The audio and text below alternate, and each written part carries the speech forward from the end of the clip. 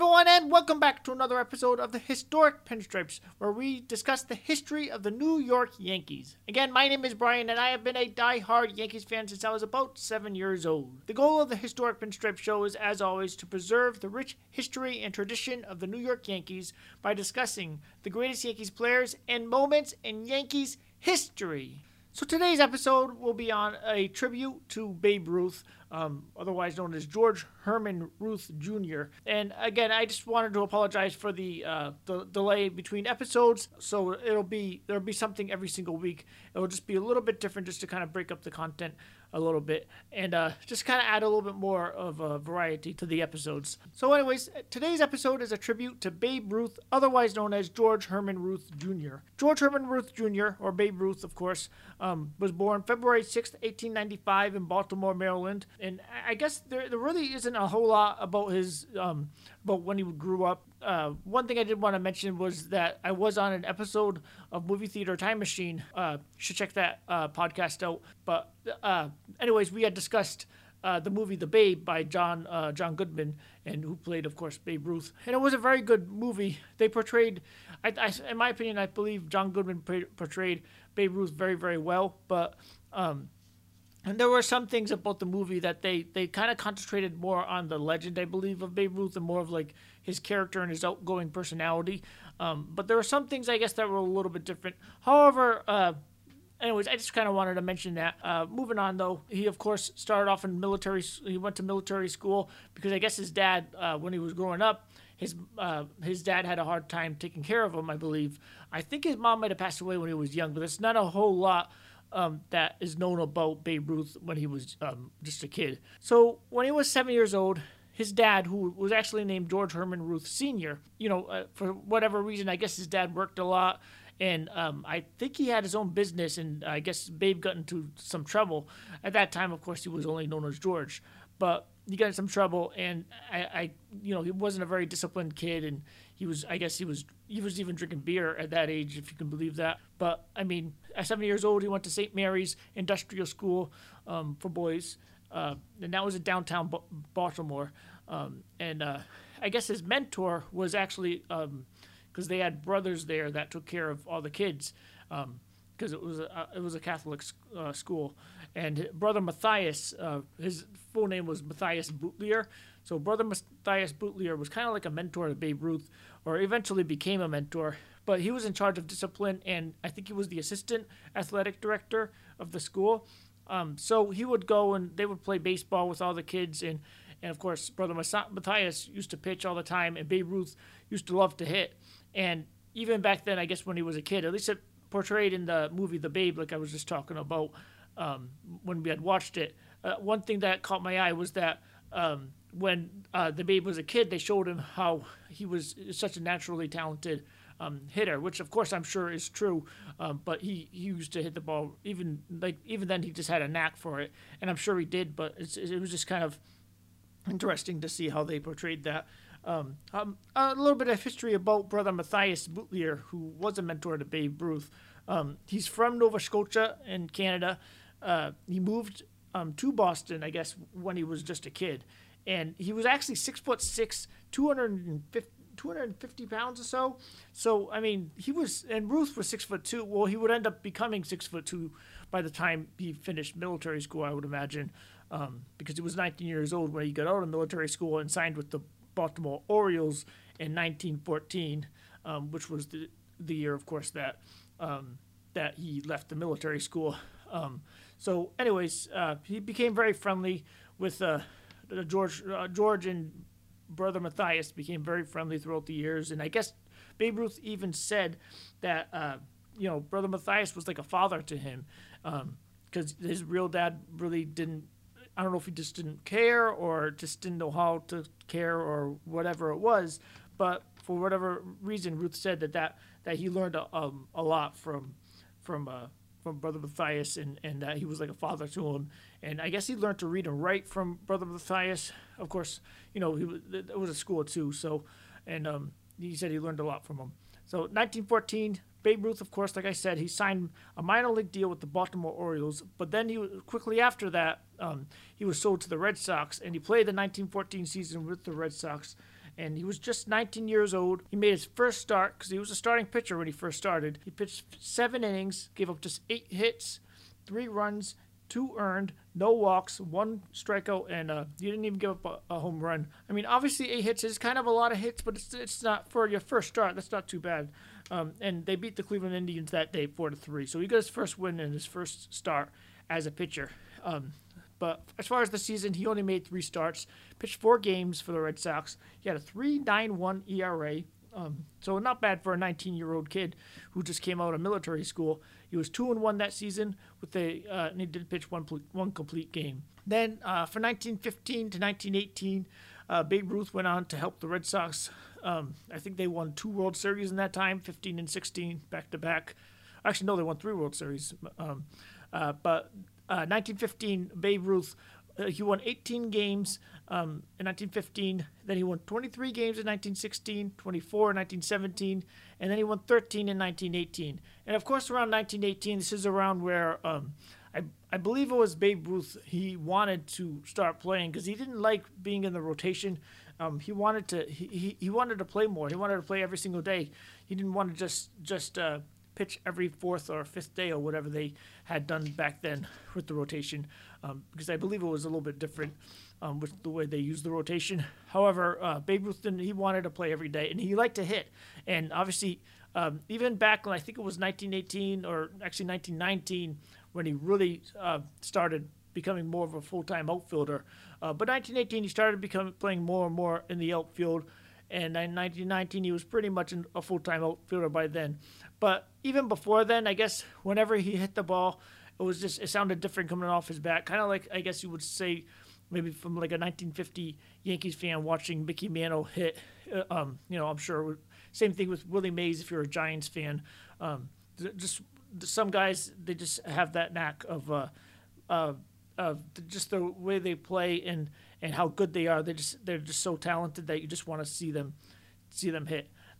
Of course, Babe Ruth was no different than any of those guys. If anything, he was probably, in my opinion, probably the best player ever. And I guess at that time, of course, it was called the dead ball era in the 19-teens anyway. So now we're getting into 1920, which, of course, like I mentioned before, and obviously the legend of Babe Ruth really kind of came in to play when the Red Sox sold Babe Ruth to the Yankees. Of course, before he was sold to the Red Sox, though, he did help the Red Sox win 3 World Series. Like I said, 1915, 16, and 1918. And he only had 12 at-bats in the World Series. Of course, he was a pitcher, so he didn't really get to hit a whole lot. He did have 3 RBIs, though, and he had 1 hit. And that 1 hit was a triple, actually. One other note I wanted to mention, though, about Ruth.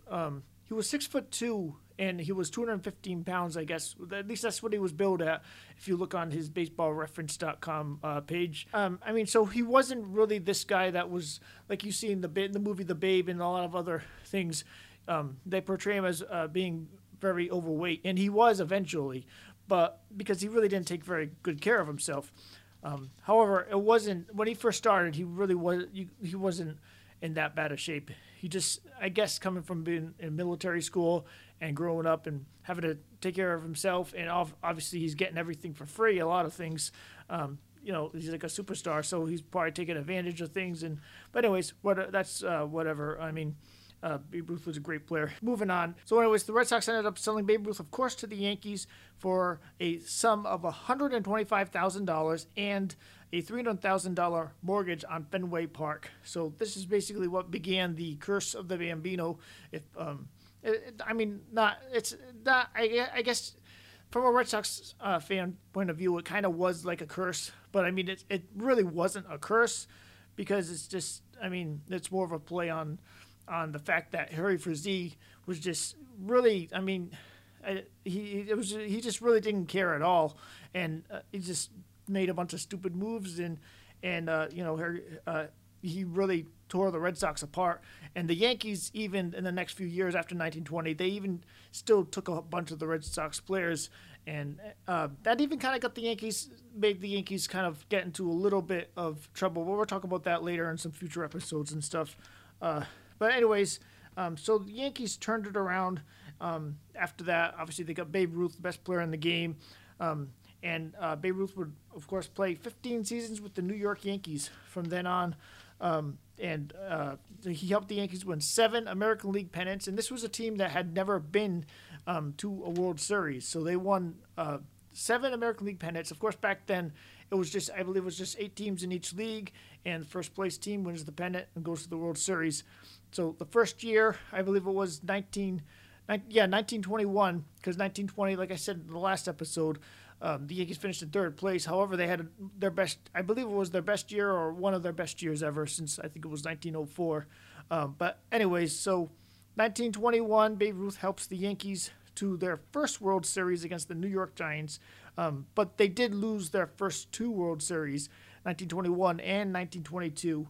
And they also lost in 1926 as well, which 1926 World Series, that was actually one of Babe Ruth's, that was one of his best World Series. That was the first World Series Babe Ruth hit 3 home runs in a single game against the St. Louis Cardinals. That was in Game 4, and the St. Louis Cardinals really had no answer for Babe Ruth. They even walked him 11 times, including 1 intentional walk. So they really walked him 12 times in that series. And he also hit a home run in Game 7 as well. However, interestingly enough, they did lose that World Series in 1926, which is kind of surprising. And in Game 7, but it is kind of interesting too that Babe Ruth, Game 7, he walked 5 times. That's how much respect they showed Babe Ruth. 4 walks and 1 intentional. And the 1 hit was a home run as well, like I had mentioned before. So he hit 300 in that 1926 World Series, 6 hits, 4 home runs, and had a .548 on-base percentage, which is insane. So that leads us to the 1923 World Series, which of course, as I mentioned last episode, the 1923 World Series was the first time the Yankees won the World Series ever in their franchise history. So they faced the New York Giants at the Polo Grounds. Babe Ruth hit 3 home runs. All of them were at the Polo Grounds. Or actually, I think, there are 2 of them at the Polo Grounds, and 1 was at Yankee Stadium. And he had 2 home runs in Game 2, and Game 7, of course, he hit his first home run in Yankee Stadium in the postseason. And he had 8 walks in that entire World Series in 1923. So, but at first, I just want to kind of go back a little bit to 1920, Babe's first season with the New York Yankees. He had 54 home runs in his first full season as an outfielder for the Yankees. Now, back in 1919, with the Red Sox, he was playing, he was basically a full-time outfielder, but he had hit 27 home runs. And I think he was still pitching a little bit, but it wasn't quite as much. 1920 with the Yankees, I believe he made maybe 1 start, or maybe not even 1 start. No, I believe it was 1 start, but he really didn't pitch a whole lot at all. And by then, hitting was that's what he wanted to do with the Yankees. So he had 54 home runs, 135 RBIs, led the league in 8 offensive categories, including 150 walks as well. 1921, he had 59 home runs, which is basically and this is why Babe Ruth, he was hitting more home runs than entire teams were hitting. Babe Ruth, it wasn't even just how many home runs, it was also how far he was hitting them, and he was hitting them further than any other player basically imagined, because like I said, the dead ball era was in the 1900s to 19 teens or so, and then right around there, Babe Ruth's the guy that kind of changed everything in baseball. There really weren't a whole lot of home runs until Ruth came. Nobody had ever hit even close to how many home runs he was hitting in 1920 and 21, 54, and 59. So this was basically the birth of the live ball era. And because of it, basically because of Babe Ruth, baseball really soared in popularity. And, he was basically their first superstar that baseball ever had. 1922, this was kind of a tough year for Babe Ruth. It started off kind of rough because Babe Ruth was suspended for 6 weeks, the first 6 weeks of the season, along with his teammate Bob Musial, who was, I believe, he was a left fielder. He was a very good young player. But anyways, back in the day, they used to, after the World Series, a lot of the players would kind of get together and play a lot of exhibition games, and this was called barnstorming, which was illegal back then until July of 1922. However, Babe Ruth it was really seemed like kind of a stupid rule, and it even later in that year, despite those guys getting suspended for 6 weeks, the rule ended up getting abandoned. They ended up getting rid of the rule. But anyways, the rule was that no player was allowed to participate in exhibition games touring the United States, and they needed permission from the American League president or the commissioner, which I guess they didn't get. The commissioner at the time was Kennesaw Mountain Landis. And so I guess there was a reporter or somebody had told Babe Ruth that Kennesaw Mountain Landis was, it sounded like, I guess he was going to suspend him or something like that. I'm not sure exactly how they had approached it. But Babe Ruth ended up saying that he said, tell the old guy to go jump in a lake. Because I guess they were asking him, obviously, about, the barnstorming and if Babe was worried about getting suspended. Both Bob Musial and Babe Ruth ended up getting fined full shares from the World Series, $3,500. The fans protested, but I mean, there really was nothing they could do about it because the commissioner had suspended them, so they didn't bother to reinstate Ruth or any of them. So he was suspended 2 more times that year as well. One was for arguing with an umpire and throwing dirt on him, and another time for swearing at another one as well. And I guess there was a 3rd time as well that he was also ejected for when he went after a heckler in a crowd, and that's when the fans booed, and he really did chant yellow, which I didn't think was something he actually did in the movie The Babe, but they actually show that part in the movie The Babe, and where he's chanting yellow, yellow, yellow, and I guess that was true. I guess I'm not sure to what extent, but I just found that interesting. And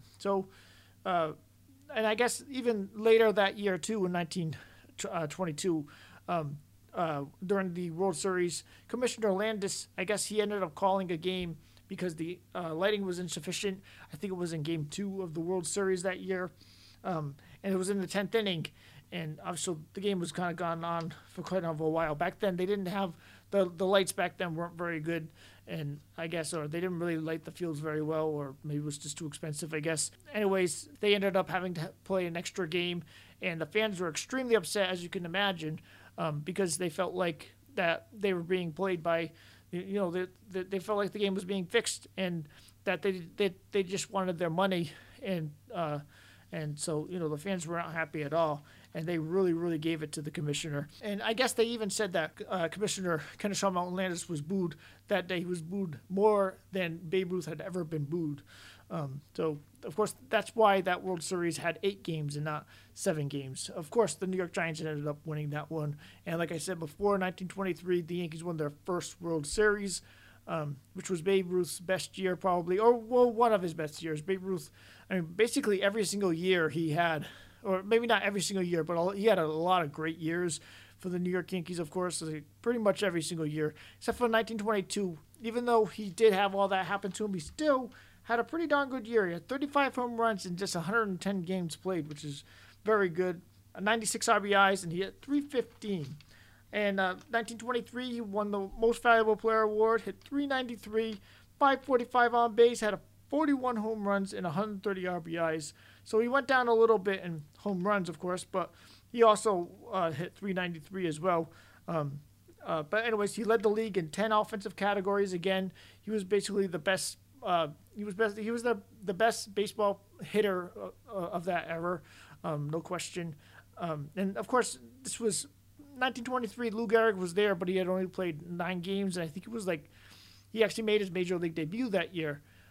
So he had just gotten started. So Babe Ruth was the guy in baseball. Of course, I believe Ty Cobb was still playing, but Ruth was he was the guy that all the fans wanted to see. And of course, he hit the first home run at Yankee Stadium. In the postseason, he hit 2 home runs in Game 2 in the World Series against the Giants. In Game 7, he hit a home run, like I said before. And also, he had 10 RBIs in that entire World Series. But anyways, this is where, after 1923, the press and all the attention, it kind of gets to Ruth a little bit. And it's kind of interesting, too, that Ruth never won an MVP again. And he really didn't have a great a great rapport with the media as well. And it's kind of interesting. You kind of have to wonder if that had anything to do with why he didn't win an MVP. And it's kind of hard not to think that it didn't. And it's kind of hard not to think that it hurt his chances of winning another MVP. So in 1924, Babe Ruth played 153 games, 143 runs scored, led the league in that. 46 home runs, led the league. 124 RBIs, and he had 142 walks, which also led the league. And that was the only year he ever won the batting title. It was 378 was his batting average. So he had a very good year again in 1924. But the Yankees, they did not do quite as well that year. They ended up missing the playoffs. So 1925, Babe Ruth. This was the year he was suspended, actually.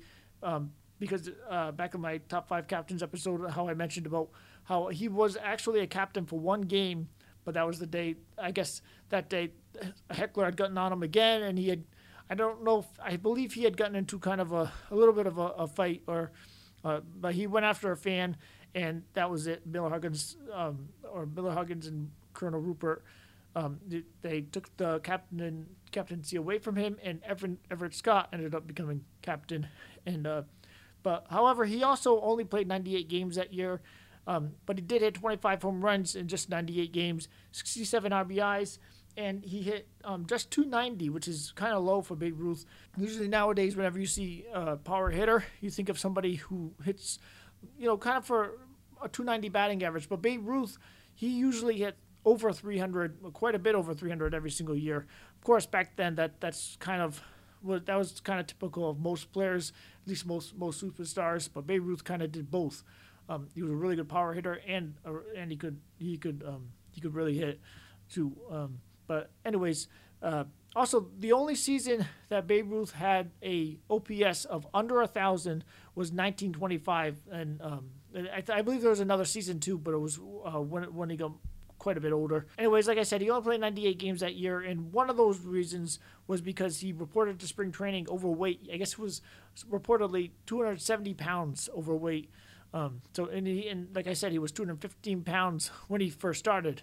So, and by that time he was already drinking a lot and going out, and he really wasn't taking care of himself at all.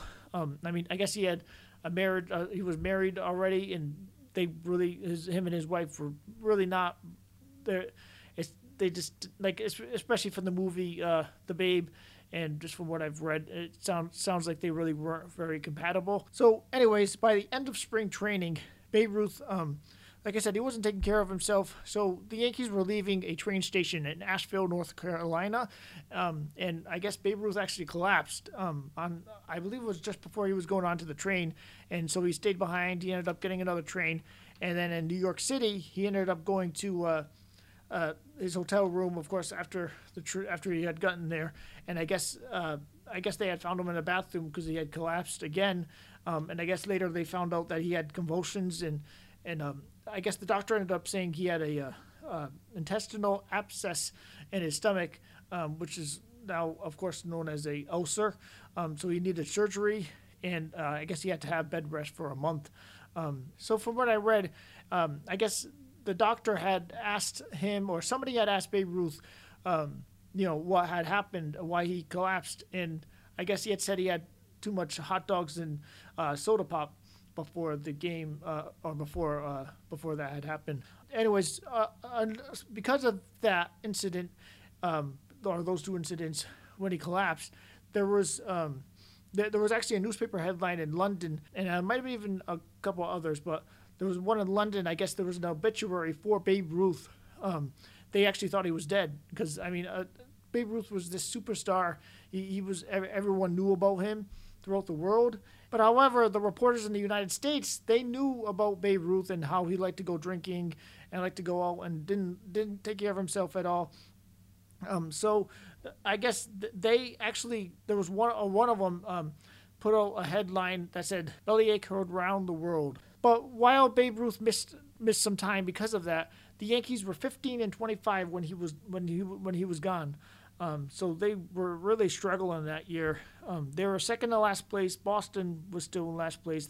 Of course, the Yankees had taken a lot of their players, so they really weren't even in contention.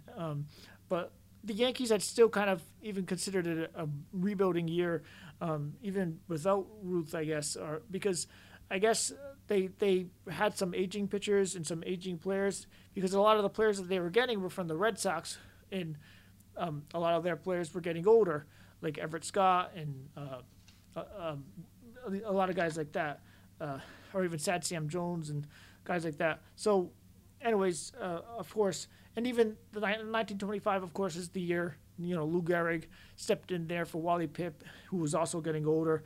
Whitey Witt, who the Yankees had purchased from the Philadelphia A's, he was getting older. And then there was also another guy named Pee Wee Weninger, who stepped in for Everett Scott, but Weninger never really panned out quite that much, but he did play in 1925. The Yankees had to work out some things, and they were kind of rebuilding a little bit. So anyways, when Babe Ruth came back to the Yankees, he really had a hard time giving up his lifestyle, his way of life, and he just liked to be around people, I guess, or he just liked to just go crazy, I guess, or just do whatever he wanted. So anyways, manager Miller Huggins, as you can imagine, he was really starting to get tired of this act that Babe Ruth was Babe Ruth was just this great player, but he couldn't keep together, and he couldn't take care of himself, and Miller Huggins wanted him to be healthy and help the Yankees because obviously it was a tough year for the Yankees, so he wanted to he wanted his superstar player to help them, and he was very frustrated with Ruth. And actually, it's kind of one thing I did want to mention was there was a teammate that Babe Ruth had who was actually his roommate, Ping Boydie. He had actually said, "I room with his suitcase," about rooming with Babe Ruth because Babe Ruth was never there. So I guess he always just roomed with his suitcase. So. Anyways, August of 1925, Miller Huggins actually fined Babe Ruth $5,000, which was an extremely big fine at the time. However, it was only 1/10 of Ruth's salary because he made more than any other player. He was the best in the game. However, Ruth still complained about it to the press and to the owner. However, it was really to no avail because Colonel Jacob Rupert backed up Miller Huggins, and you really can't blame them because, they wanted to get. That was their superstar player. They wanted Ruth. They really, if anything, they probably felt for him too because they wanted to try to help him as well. But of course, they wanted to help the Yankees win as well because they had a job to do. So, 1925 Yankees were the worst Yankee team that they had for 40 years. So. They finished that year in 7th place. They were 69-85 that year. Washington Senators go on to win the World Series. 1926, Babe Ruth, he comes back, and of course he has a much better season in 1926. As I said, the World Series that year, Babe Ruth had a great World Series against the Cardinals.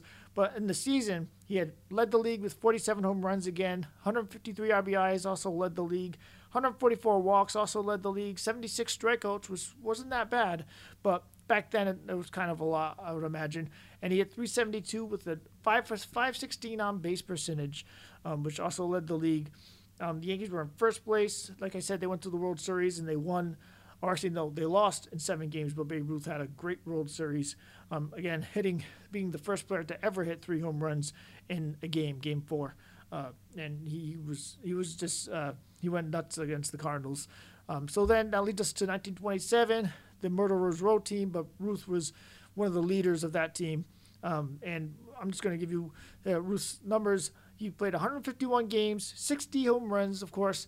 He finally hit 60. I think it was back in 1921. I said he had hit 59 home runs, so he finally got to 60 home runs.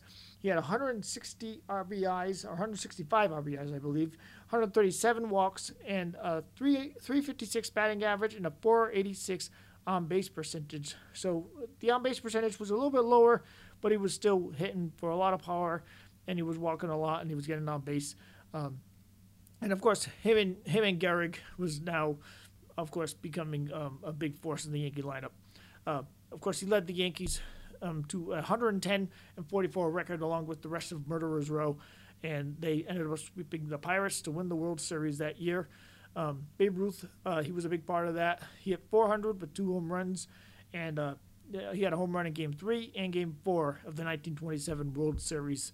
Then we're out in 1928. I mean, they're basically still the Murderers Row Yankees. Of course, Babe Ruth's right in the middle of it. He played 154 games that year, led the league in runs scored, 163. That was the 3rd time in a row he led the league in that category. Also led the league in home runs with 54, 146 RBIs, 137 walks, and had a 323 batting average with a 463 on-base percentage. So the Yankees, they won over 100 games again, 101-53 in 1928, went to the World Series, but this time they swept the Cardinals. So Ruth, once again, against the Cardinals, I mean, the Cardinals must have had nightmares against Babe Ruth. He hit over 600 in 4 games. He had a 647 on-base percentage, 3 home runs, 4 RBIs, 1 walk in Game 2, and 2 strikeouts. He had 3 doubles even as well in that series. Game 4, he was 3 for 5 with 3 home runs. Another was his second 3 home run game in the postseason, and he had at least 2 hits in every single game in that World Series. There were 4, of course. 1929, that was the year that the Yankees started wearing numbers. I believe they're either the first team or one of the first teams to start wearing numbers on their backs. And of course, they went by the batting order. Lou Gehrig, of course, number 4, and Babe Ruth, number 3. 1929, though, Babe Ruth played 135 games. He had led the league with 46 home runs, 154 RBIs, 72 walks, and he had only struck out 62 times. And by this time, he was already 33 years old or so. And however, the Yankees, they only won 88 games. They were in second place. Connie Mack's Philadelphia A's ends up winning the whole thing. They won the World Series, 104 games as well. So August 11th, 1929, Babe Ruth hits his 500th home run, which, of course, no other player had ever done. And it was in the second inning against the Cleveland Indians, and it was in the first at-bat. And I guess before that, he had hit 4 home runs in the last 5 games. And I guess the funny thing about that was, I guess Babe Ruth actually called his shot before the game. And so Babe Ruth told the chief security guard, whoever the kid was that got the ball, he wanted the security guard to bring them to him so that he could meet them and get him another baseball and get the ball back. But however, I guess they said it was a 46-year-old that ended up getting the ball, and he did end up getting to meet Ruth, and he also got an autographed ball for the 500th ball that he gave to Ruth. And Babe Ruth also gave him a $20 bill, which is kind of interesting. So, of course, later that year, in 1929, I believe his wife, Helen, had passed away in January of 1929. April of 1929, Ruth had married his second wife, Claire. And I guess Claire was she was more aggressive with Ruth. Like she was able to control him better, or she was able to, like, I guess they just had better interest in, I don't know, but I guess they said it was a better match anyway. However, 1930, Babe Ruth, he was 35 years old by this point. So, of course, like I said, Claire was able to keep Babe Ruth kind of just keep him doing the right things, and he even started to lose a little bit of weight too, because by this point, this is when he really became overweight. He played 145 games that year. He led the league in home runs again, 49, 153 RBIs, 136 walks, and had a 353 batting average, a 493 on-base percentage, which led the league. And this was under a new manager as well, because one thing I just wanted to mention too, at the end of 1929, manager Miller Huggins was dealing with a bacterial skin infection, and he actually died from it. And so they wanted a new manager. And this was around the time where Babe Ruth really wanted to become a manager eventually, because obviously he was 34 in 1929. So he was already starting to think about his future a little bit more, I would imagine. He wanted to become the next manager of the Yankees, and he wanted to be a player manager. But obviously the Yankees, knowing how Ruth had been, in the media and just wanted to go out all the time, they really didn't feel like he was a manager, kind of management material. And I guess it was kind of hard on Ruth throughout his career, as you can, like if you watch any of the movies, like the movie The Babe, and if you research a lot of stuff, obviously, you probably know, Ruth wanted to manage. However, they ended up going with Bob Shockey as the manager for 1930. The Yankees, however, they were only in third place that year. They only won 86 games as well. So Bob Shockey ended up getting fired after 1930. However, they still didn't hire Ruth. They ended up hiring Joe McCarthy. Of course, as we know now, Joe McCarthy is one of the greatest managers in Yankees history. And in my opinion, I think either him or Casey Stengel. I can only go by the numbers, obviously, because that was a very long time ago. But Joe McCarthy and Casey Stengel are probably two of the greatest managers in Yankees history. But there's a lot of great managers. The Yankees have been very lucky to have a lot of great managers in their history.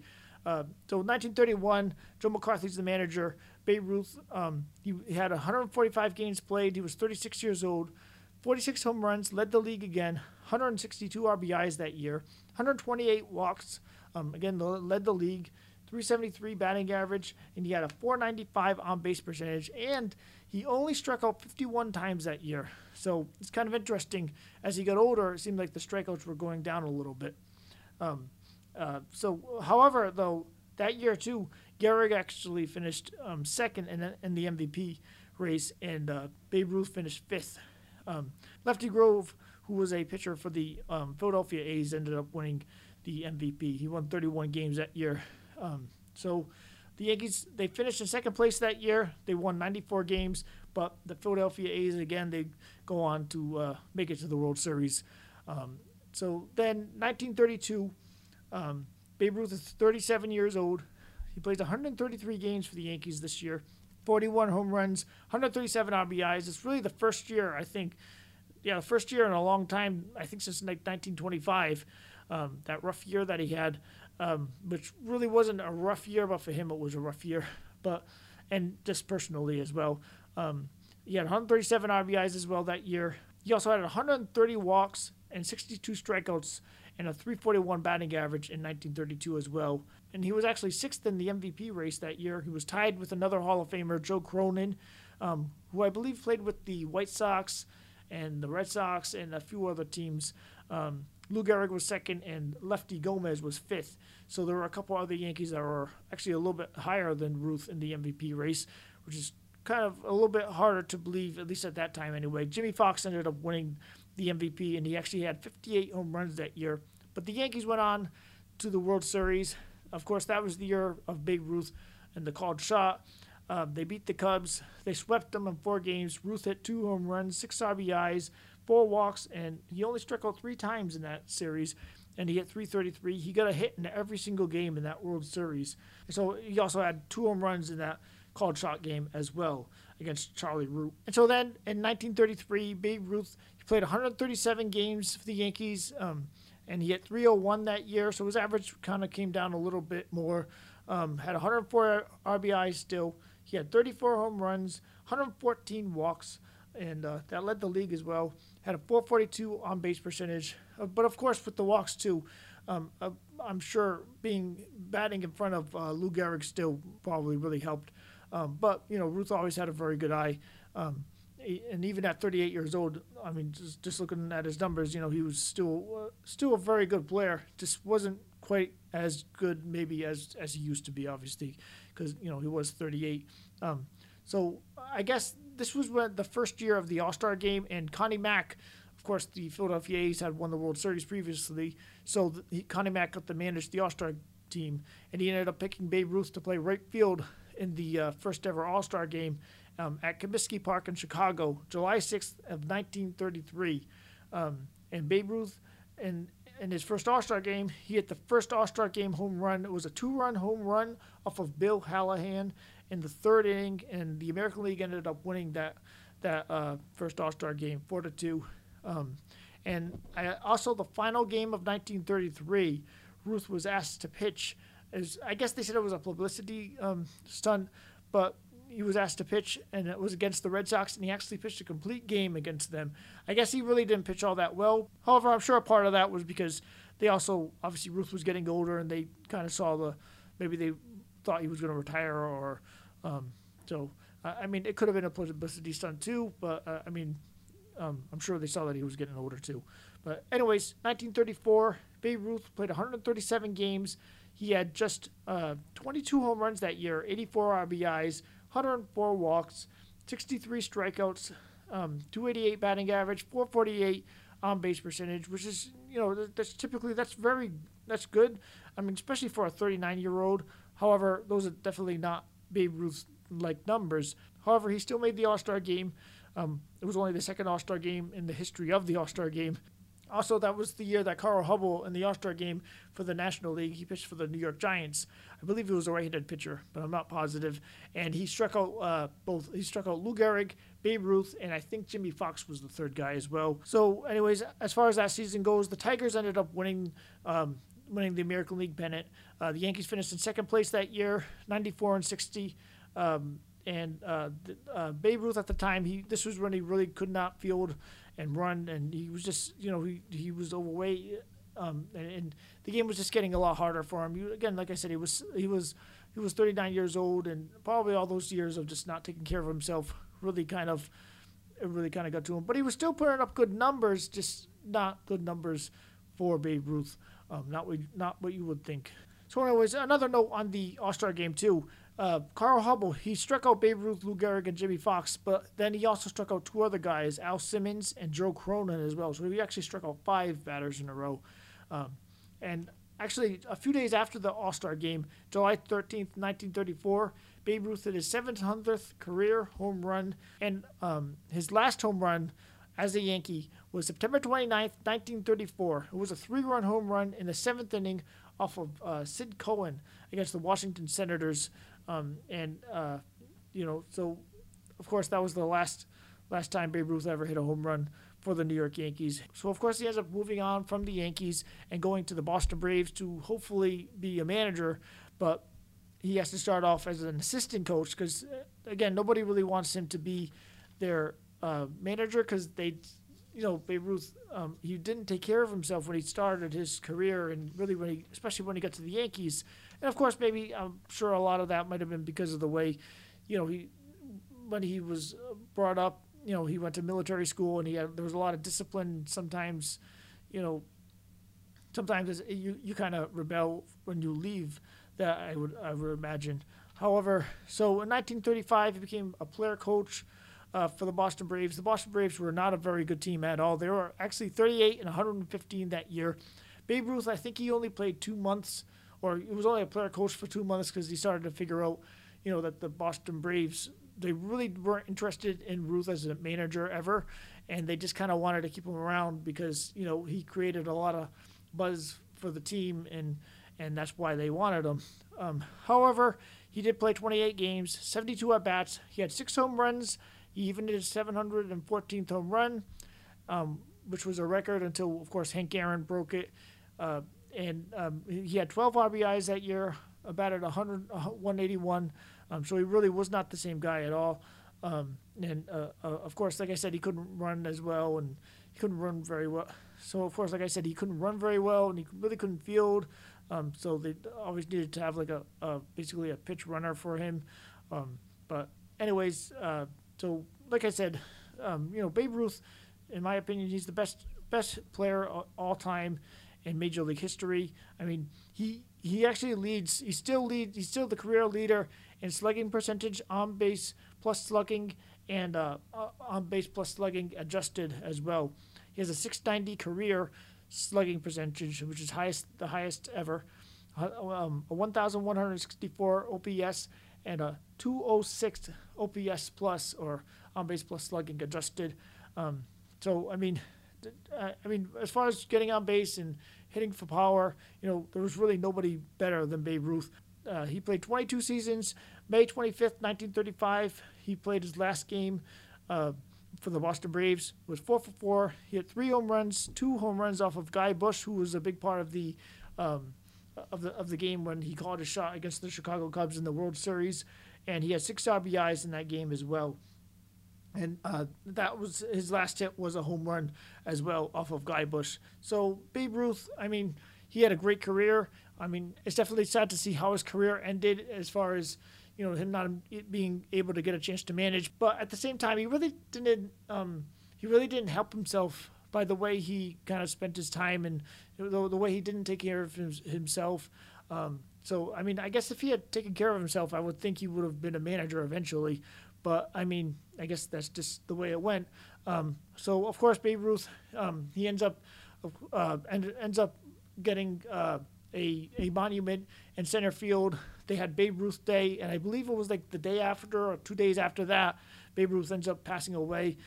He had, I believe it was lung cancer in 1948.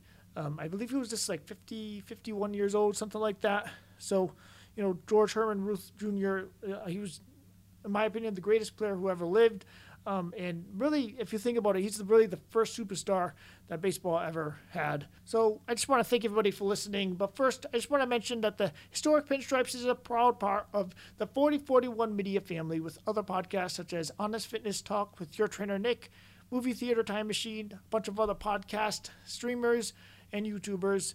You can feel free to go to www.4041media.com for more information on that.